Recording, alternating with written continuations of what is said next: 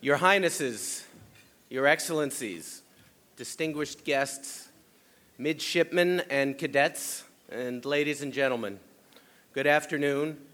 On behalf of Parsons, it really is a privilege to be a sponsor of this great conference, and also a privilege to have the opportunity to introduce our keynote speaker this afternoon, His Highness Prince Abdullah Al Saud, Ambassador of the Kingdom of Saudi Arabia to the United States.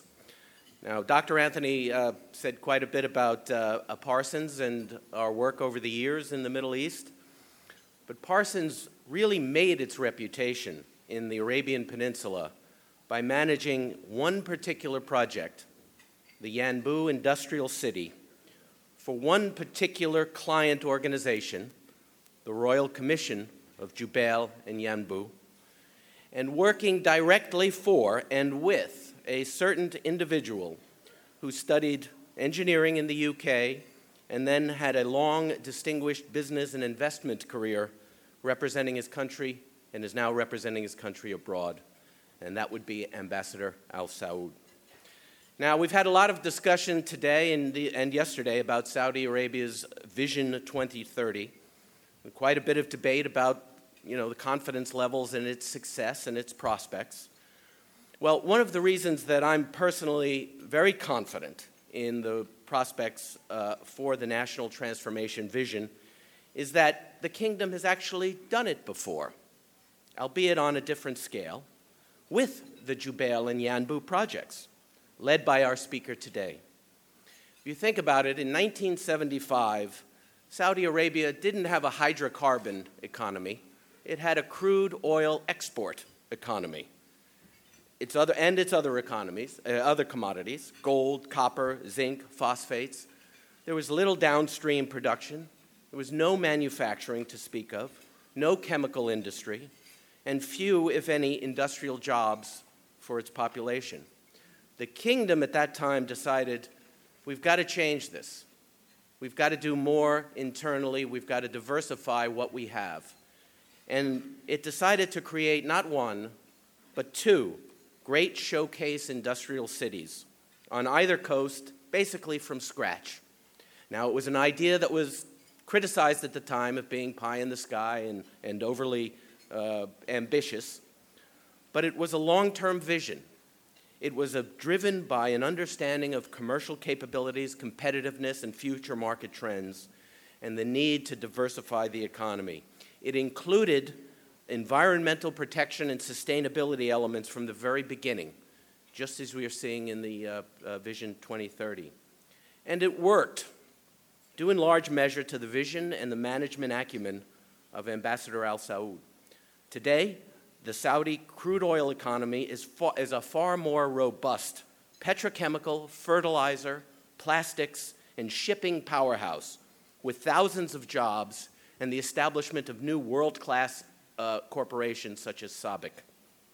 Now, fresh from ushering in the kingdom's first economic transformation, the ambassador then took his talents to the investment arena and led the Saudi Arabian General Investment Authority, generating foreign investment opportunities in the kingdom while creating new financial sector jobs for Saudi nationals.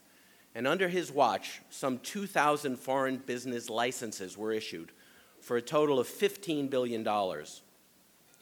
And after that long, successful business and finance career, Ambassador Al Saud is now bringing his progressive, free market outlook and his deep understanding of America to his new job as the representative of King Salman here in Washington.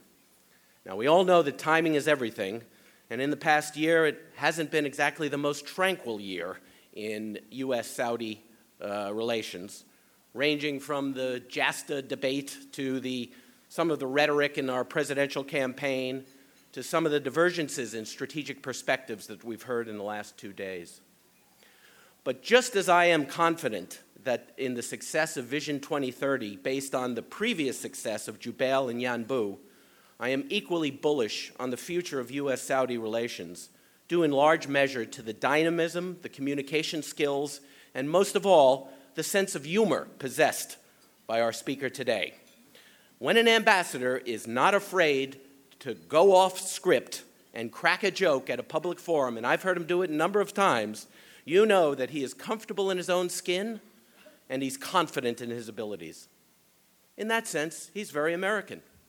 And I know that the next U.S. president will appreciate his candor as well as his wit, just as the current occupant of the White House does, and just as all American diplomats, scholars, and business people with whom he has worked,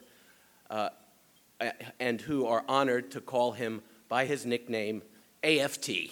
Ladies and gentlemen, it was with great pleasure that I introduce to you today Ambassador His Highness Prince Abdullah bin Faisal bin Turki Al Saud. Ambassador.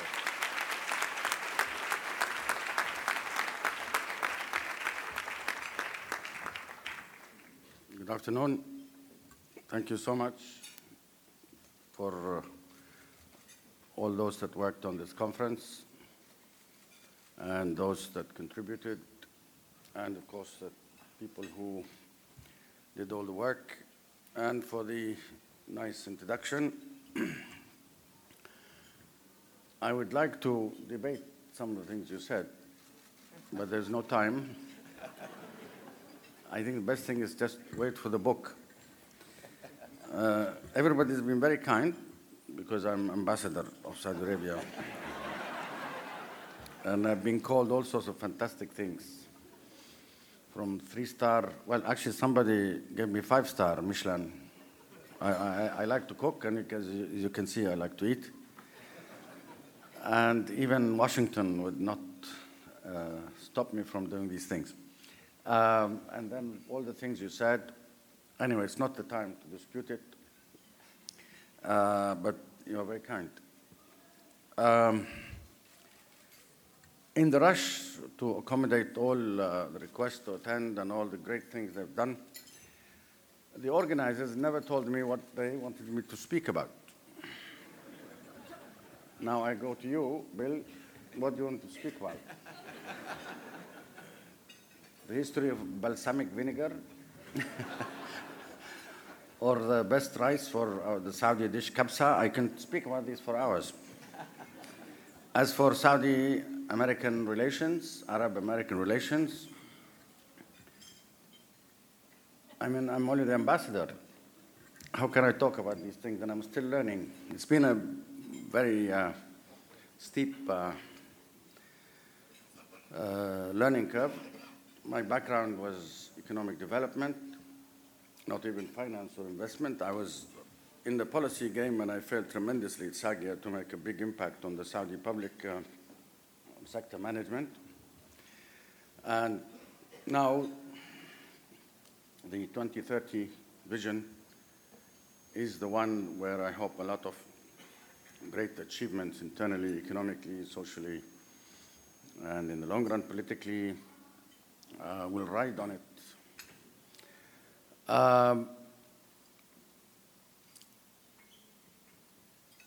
Many things were said that covered many aspects of issues that you would be, interested to hear about.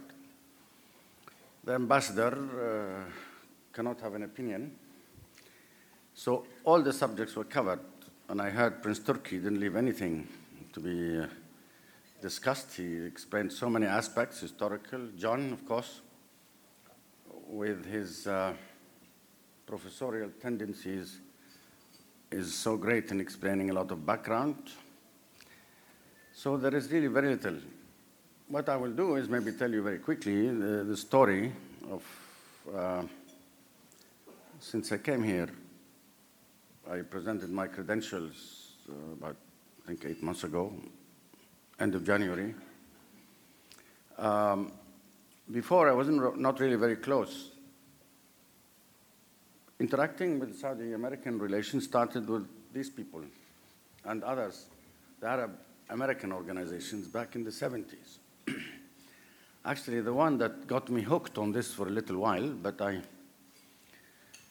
I didn't have a problem going cold turkey, was the great Fred Dutton, who used to be general counsel to Aramco, SABEC, the embassy, and almost everybody. And he grabbed me once when I was visiting here in 1978 and said, "You must go with me to the Congress." I thought actually it was for a tour, you know. So I went because he wanted to get any Saudi to go with him. And suddenly I found myself sitting. I thought it was like in Saudi Arabia. You turn up and you knock a door and you go in and any official will sit and have coffee. And then I sat with a congressman. And Fred was trying to get Saudis to get used to the American political process. You go to the Congress. In those days, we wanted some weapons. Later on, 79, 80, 81. So I was fascinated. Then I came across, again, I was invited by almost mistake to some big convention with Arab organizations, and everybody looks at our titles, and suddenly you push, and you don't know, you become a keynote speaker, and you get on the podium and start trying to come up with something, sensible, without saying anything, because I didn't have, so I used to say all generalities. Then many of us, officials and others, and King Fahad, and felt that Arab American organizations should be supported here because of the issues. In those days, number one was, and still is really, although people don't look up so far, is really the Palestinian problem. And other things. Then by 82, more things, Lebanon, this and this and this, and you know the rest of the story. Mr. Khomeini turns up next door and decides, the best way to rule is to attack everybody else. In those days, I think we were a mini Satan, maybe medium to small Satan, and the United States was number one. Then the problems start, and the sea threats, this, there, and this. But I basically was interested in these things for a while. Since I retired from public service, 12 years ago, I wasn't really in touch with things. And then suddenly, I saw big attacks in the media on Saudi Arabia, a little bit, maybe about a year ago. And then when my nomination happened, I decided to follow political things. So I watched the news more. I changed my TV. Before it was food stations, soccer, art, local news, and then at the end, news. And I was astonished. There were things from the sublime to the ridiculous. Now, the status of the fourth estate in the Western democracies, in our opinion, in the third world, when we used to worship these icons, was totally destroyed after the Iraq invasion. And the reaction to the media, we used to, because of our shortcomings in many third world countries, worship newspapers in the West, freedom of speech, freedom of this. And when we saw what they were saying after Iraq war, and continuously for months and then years, all your institutions were, I cannot do a hand sign, but to people, whatever the Italians would,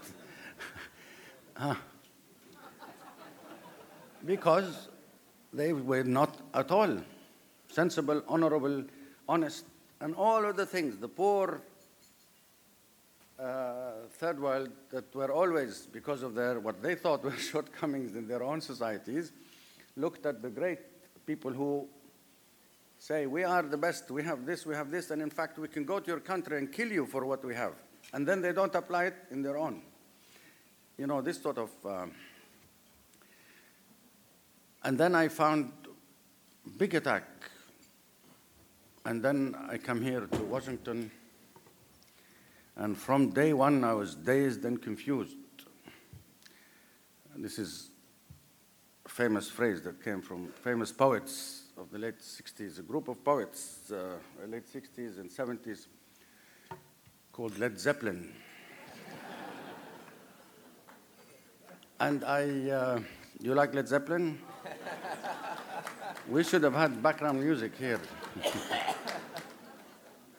And then there was no Stairway to Heaven here. Anyway, and I'm astonished. And I look at things. Of course, what people don't realize until they work with things is actually Washington changed. The issues changed. The basics for Saudi foreign policy did not change. The Saudis has been more proactive because the issues, the market, the demand, the places have been a lot more vibrant and real-time, and lots of things were happening. People tend to like to compare administrations, personalities, and this is totally wrong. You compare what is there in the field. We look at what we have in the Middle East. What happened to the Middle East? If I try to speak about what's happening now, 20 years ago, people would have said, there's no room for more diseases in the Middle East. There's no room for more space to stab, to do. There's no more room for this and this and that. And all this actually happened. And it is very sad. Now, there's a lot of rubbish on the internet. There has always been. Because people are far away and they have nothing to do, I think, all day. And or they are pushing things and they have their own programs. It's just the people who take them seriously. So when I wasn't at all tweeting the tweets or listening, or some people send me things. And it really looked very depressing. Final meeting with our head of state about my nomination, after they took the handcuffs off, was when he sat down with the princes and the ministers, and he said, Alhamdulillah, relations are good. Inshallah, it will get better. And I'm sure many of you know the meaning. Inshallah means God willing. And I remember an Englishman who dealt with Arab Gulf students a long time ago. When people communicated with him, said Inshallah, he said, okay, Inshallah yes or Inshallah no. Anyway, the king said relations are good. And then I had the fortune of actually coming with him before I was accepted by the United States as a member of the delegation. And then we worked within the foreign ministry and other departmental work here. And many people were exaggerating some issues, some problems. The style we have now in the upper government is for the reason of what is required, not because of, personality quirks or this person or that person. Of course, personal style matters. And don't tell me it doesn't happen in democracies. But it is what was needed. In the older days, it was big issues that move slowly. And then corresponding what's happening on Earth, a lot of issues were coming. And what is more so now is that a lot of things are happening around Saudi Arabia. And Saudi Arabia is doing what I should say the market requires. Some Arabs or others might think that Saudi Arabia, just one day, the king at the time got upset with little Bashar al-Assad. Why did we get upset when he, of all people, had a very special position for Syria for a long time?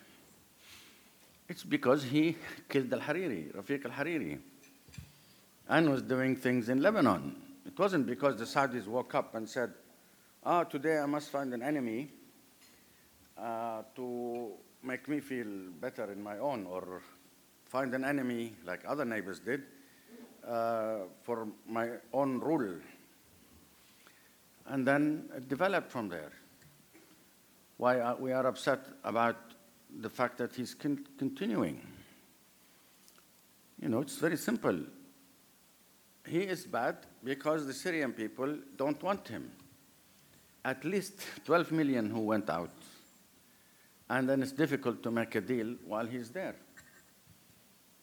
You go try to, historically, go back and see what some problems happened around the world where centers on the behavior or the action or the success of one person who did a lot of damage to humanity, killed a lot of people or started wars or whatever. You go and ask the victims and, you know, why not think about the Syrians also? We have to think that all of these things are going to, the aftermath will remain with us. We're going to be there. We're not flying, doing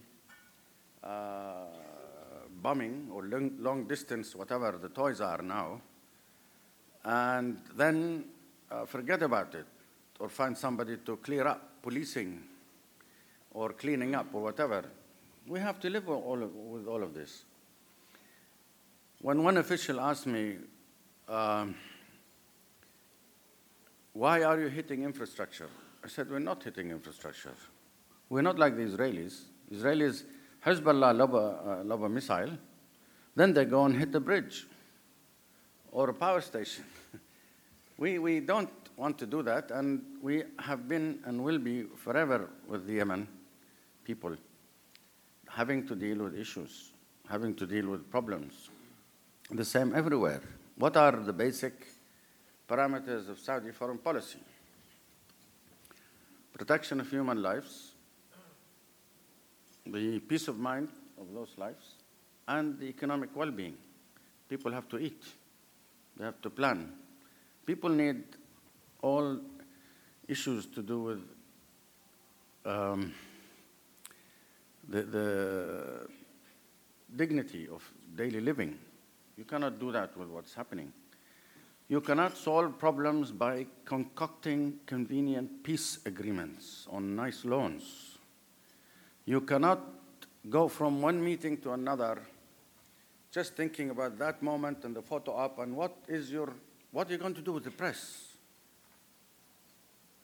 You know, instead of saying what are you going to do with the deaths of people or the timing or what should we do, the main obsession is what to do with the press now. Do we do a press conference or a press briefing? Yalla, let's do photo op this, yes, ready, and then go to another meeting. We have to all work very hard. Saudi Arabia has been one of the most consistent third world countries, and certainly Arab countries, in its relations with the outside. I'll tell you facts, you go check them, and I'm not going to elaborate. We had our best relations with well-established, well-respected democracies. We had problems with failed states, failed leaders, who some of you used to call the progressive Arab regimes. Progressive because of the title of the name they picked. Khomeini, by the way, picked Islamic Republic. The Saudis said Arabian, because this is what related. You don't use religion as a label to go. Like all this Islamic banking or this or that, it's not Saudi Arabia Islamic because the people are Islamic, because it has the, and you don't need to go and stick it on labels. We never used it, we never had the intention. Now, with the United States, started purely business, then people to people through the oil activities and engineering activities, and students and education. Only much later, and in response to something, the strategic convergence of views happened. Why? Because the Soviets were coming from under the table and over the table. And we sided with the West. And you know why? For internal reasons. the bulk of Saudi population now were in the middle, untouched by modernization, world activity for almost 1,000 years, because the Ottomans blocked. We had absolutely nothing, and it's so difficult to describe how it was, even in my generation's early days. And we were not worth colonizing. Even the Ottomans would not colonize us. And the only people we saw, the Turks coming, killing a few people, taking some shooting practice, and then the Sufis, who used to walk across to the pilgrimage. In fact, any foreigner up to 40s, we used to call Darwish from the dervishes. After that, when we got to know other Arabs, mostly people from Syria who were called Sham, we started calling everybody with trousers Shami, Shwam. And then slowly we opened up and people kept coming. I had a story recently that said that when the oil agreement with the Americans was being worked on, first question when they first came was King Abdulaziz said, do they believe in God? So they said yes. Then he asked his advisor or person who brought them, do they have any colonies? He said no. So he said, I will sign. The bit about believing in God is very important because the Saudis, just a little bit before that year, were actually, most of them were in revolt, edged on for political reasons, but using the religious backdrop, were basically protesting the openness to the world. One, it was very little opening. And this we've had up and down for years. Fast development in the 70s, a reaction from a lot of people, again, edged on by some religious thinking and some religious, you could say conservative, activist, extremist, take your own label. And then later on, lots of issues came up with the United States.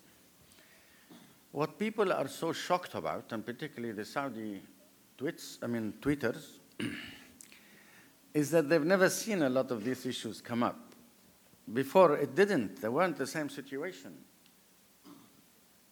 As for the relationship with America, of course, we have never before, and because of what is on the ground and what is needed for the public, we have never talked about it in public. Now we have two meetings, a meeting between an official, our officials, and they go out, each one saying something different about Syria. We say Bashar al-Assad must go, otherwise the public will not accept him, and the others go and say whatever they say. We disagree in public, agree in public, and the same in private. There's constant meetings.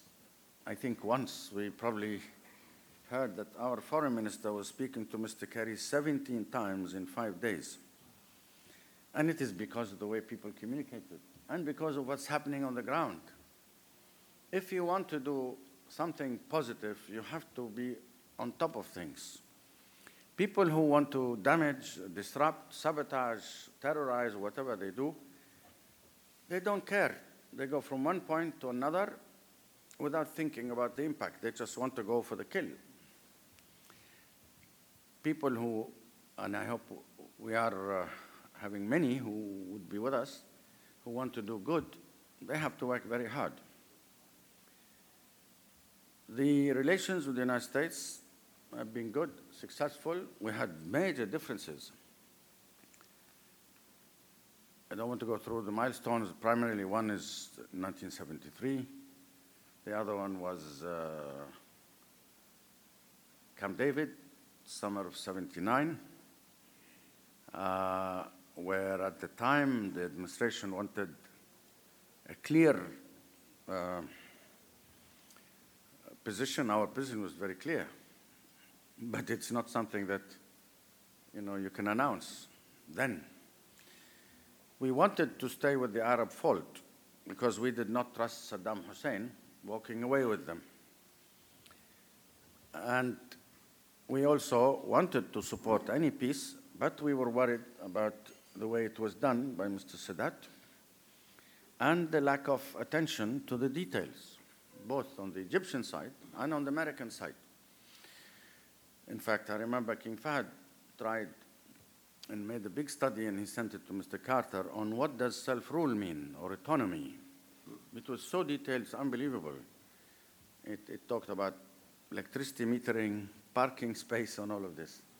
Because if you are an occupier, you could really squeeze the public in ways that nobody would see. And who's going to do the details? Who's going to follow the details? And the Palestinians were not consulted. So how can you talk about self-rule and autonomy if you don't know the little details?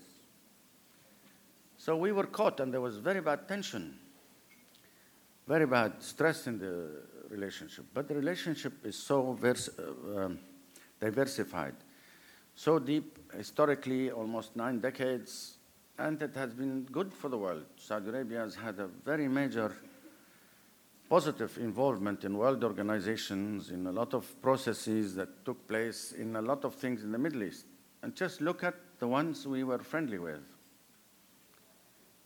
And look at what had been achieved in the United States. Saudi Arabia was one of the few countries that were at the forefront of fighting the Soviet threat, the Soviet empire, and had been very supportive of the United States. There were a lot of things in the past.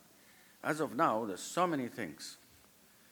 Commerce, political work on a daily basis, counterterrorism in a big way, people to people. We probably have the largest community of Saudis in social relations, marriage, intermarriage, more than maybe most of the Arab countries we border, except maybe for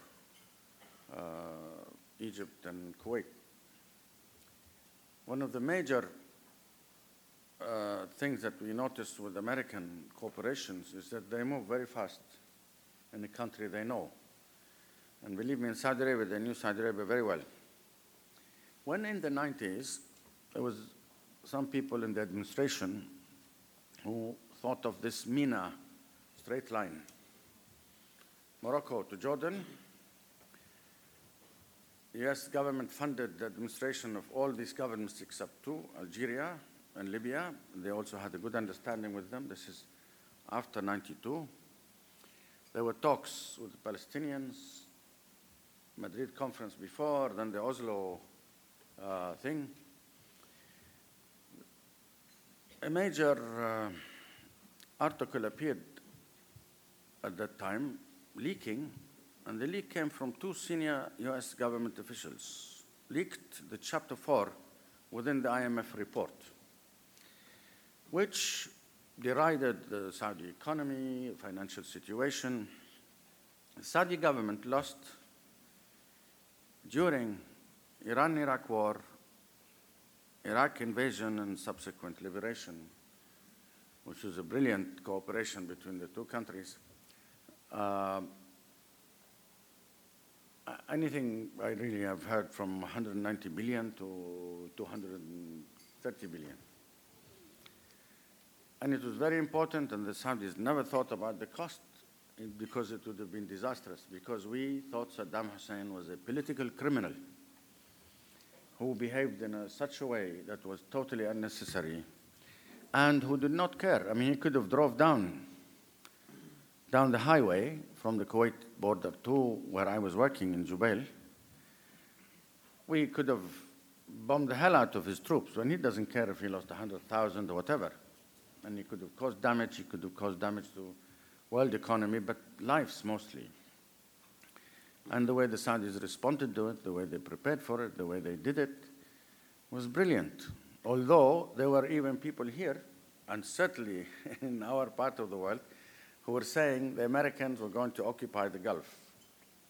I don't know, any of you who remember those days, they said that the Americans were going to occupy the Gulf, fix oil prices at 22, $2 per barrel for production cost, and $10 per barrel for the troops, American troops, and $10 for the host country.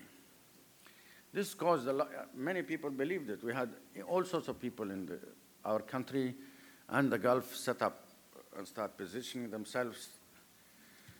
There was a man who was under corruption trial who suddenly decided to call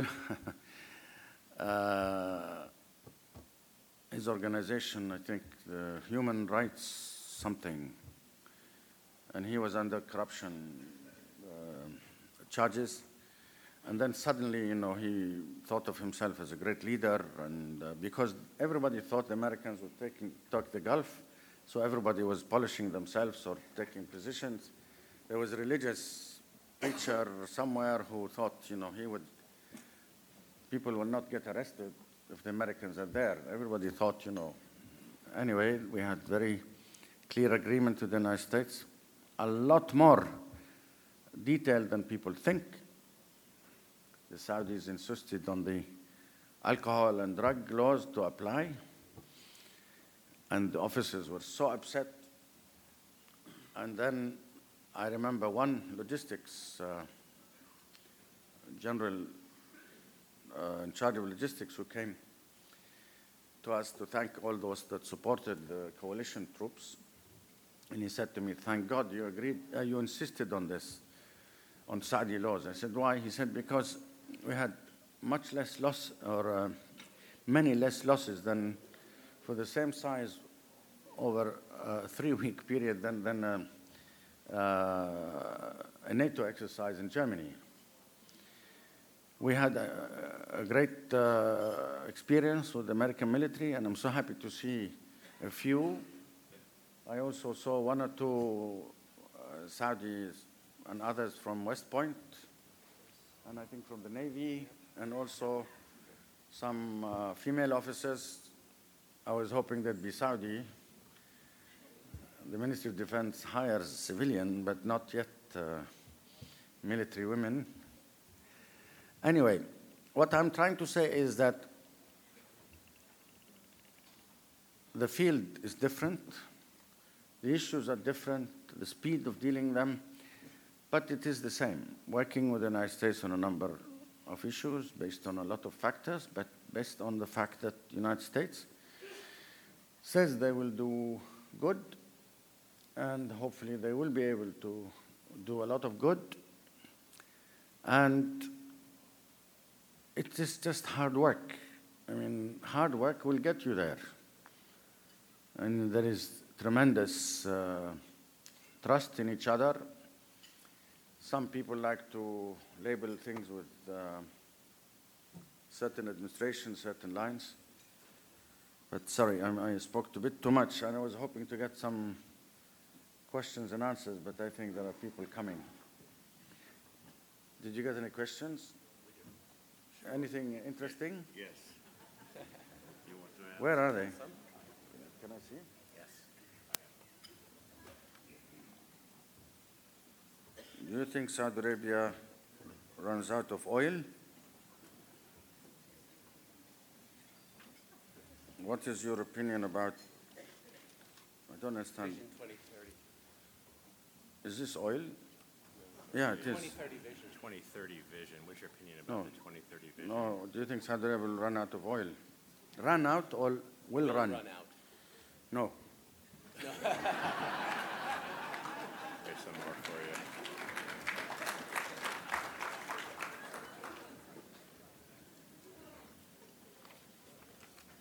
Missing with America and Saudi Arabia, Arab partners, understanding.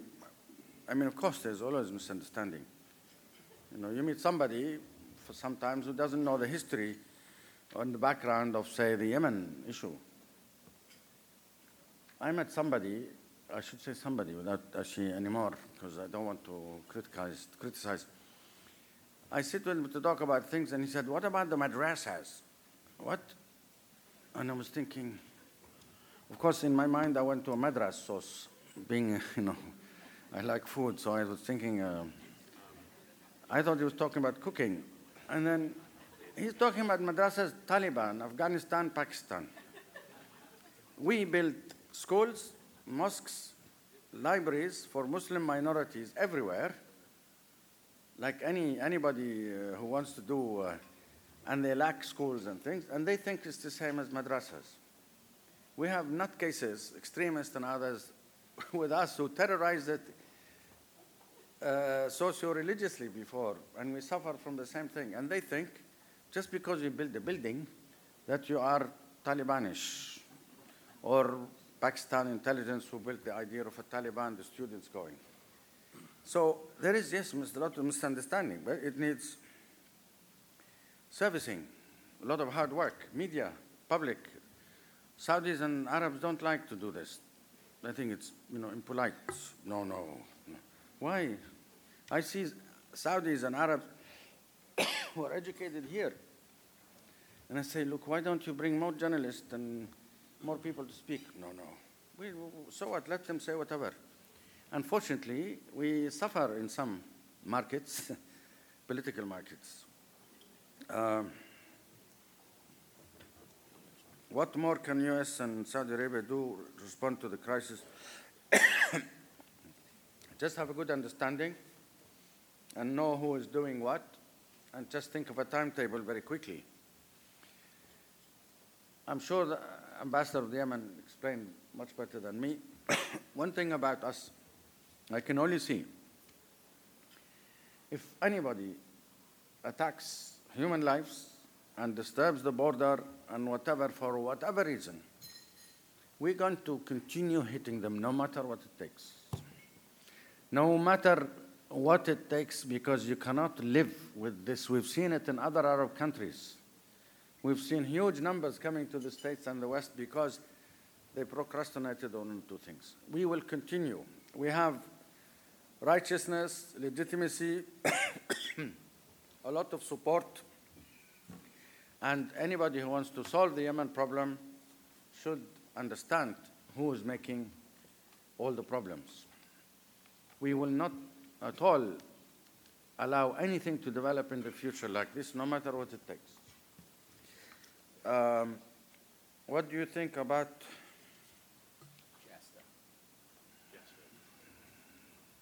Jasta? What is Jasta? I'm only the ambassador. That is the, No, I know, I understand. you know what it is. Yeah, How it does is an affect, unfortunate US American thing. relations?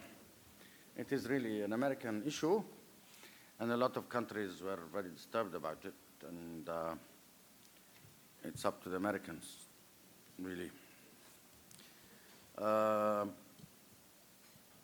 do you see the future relations between U.S.? Well, we'll continue working, and the basics are there. The ups and downs are short term. I mean, you deal with them and handle them.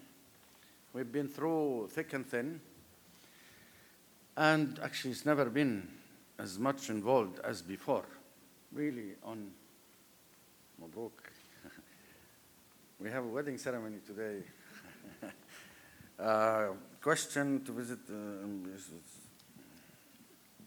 What do you tell the Saudi Arabian people, and how do you tell them about the anti-Muslim hate speech by Donald Trump and others in the last year and a half? What can I tell them? I mean, they know about such situation. They follow things. In fact, some of them are better informed than I. You should see when I go home, people corner me, even our youngsters in our family and others, asking difficult questions where I don't even know the background to it. It is, I don't know, Americana. A feature of political life. We've seen this before, actually. I mean, I remember being asked and sent, actually, to people who were close to Reagan, President Reagan, who was in the elections in 1980, everybody used Saudi Arabia. You see, during this season, another thing, I imagined, why did somebody who, in fact, I've been trying to ask who, and who has been behind all these things, shukran, I imagine Saudi Arabia being taken, the name, you get a balloon, you put our name on it, and then I imagined all these machines under making hot air. Excuse the pun. No, it's not a pun. You know what I mean? A lot, and everybody's shooting at us. I think maybe here is the future of politics on TV, where if something becomes famous, everybody would want to use it. What is missing in America? Yeah, we talked about that. Anyway, I should really stop. I'm taking your time. I'm sorry. Mr. Ambassador, we can conclude on this. We've appreciated have your one humor question. and your insight. You have one last one that you want to I answer? just want to say, Saudi Arabia has been a target for good and bad.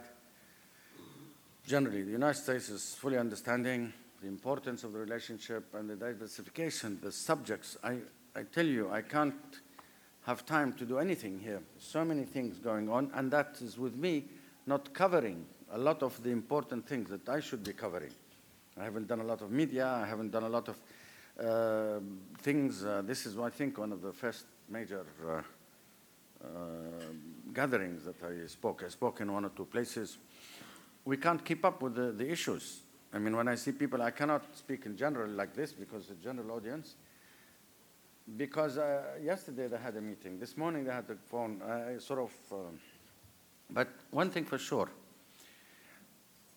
We in Saudi Arabia have the important location. We border 10 Arab countries, facing East Asia all the way to South Africa, facing Iran, Pakistan, Afghanistan, and India. We have the oil, holy places. We will always be a target. Anybody would want to start with Saudi Arabia, good or bad. You want to bring something, you go to talk to Saudis, because the other important thing is the relationship with many of the nations in the Middle East, the important ones, the sensible ones. But we will always be the target for every Tom, Dick, and excuse the pun this time, Zawahiri. Thank you. Ouch.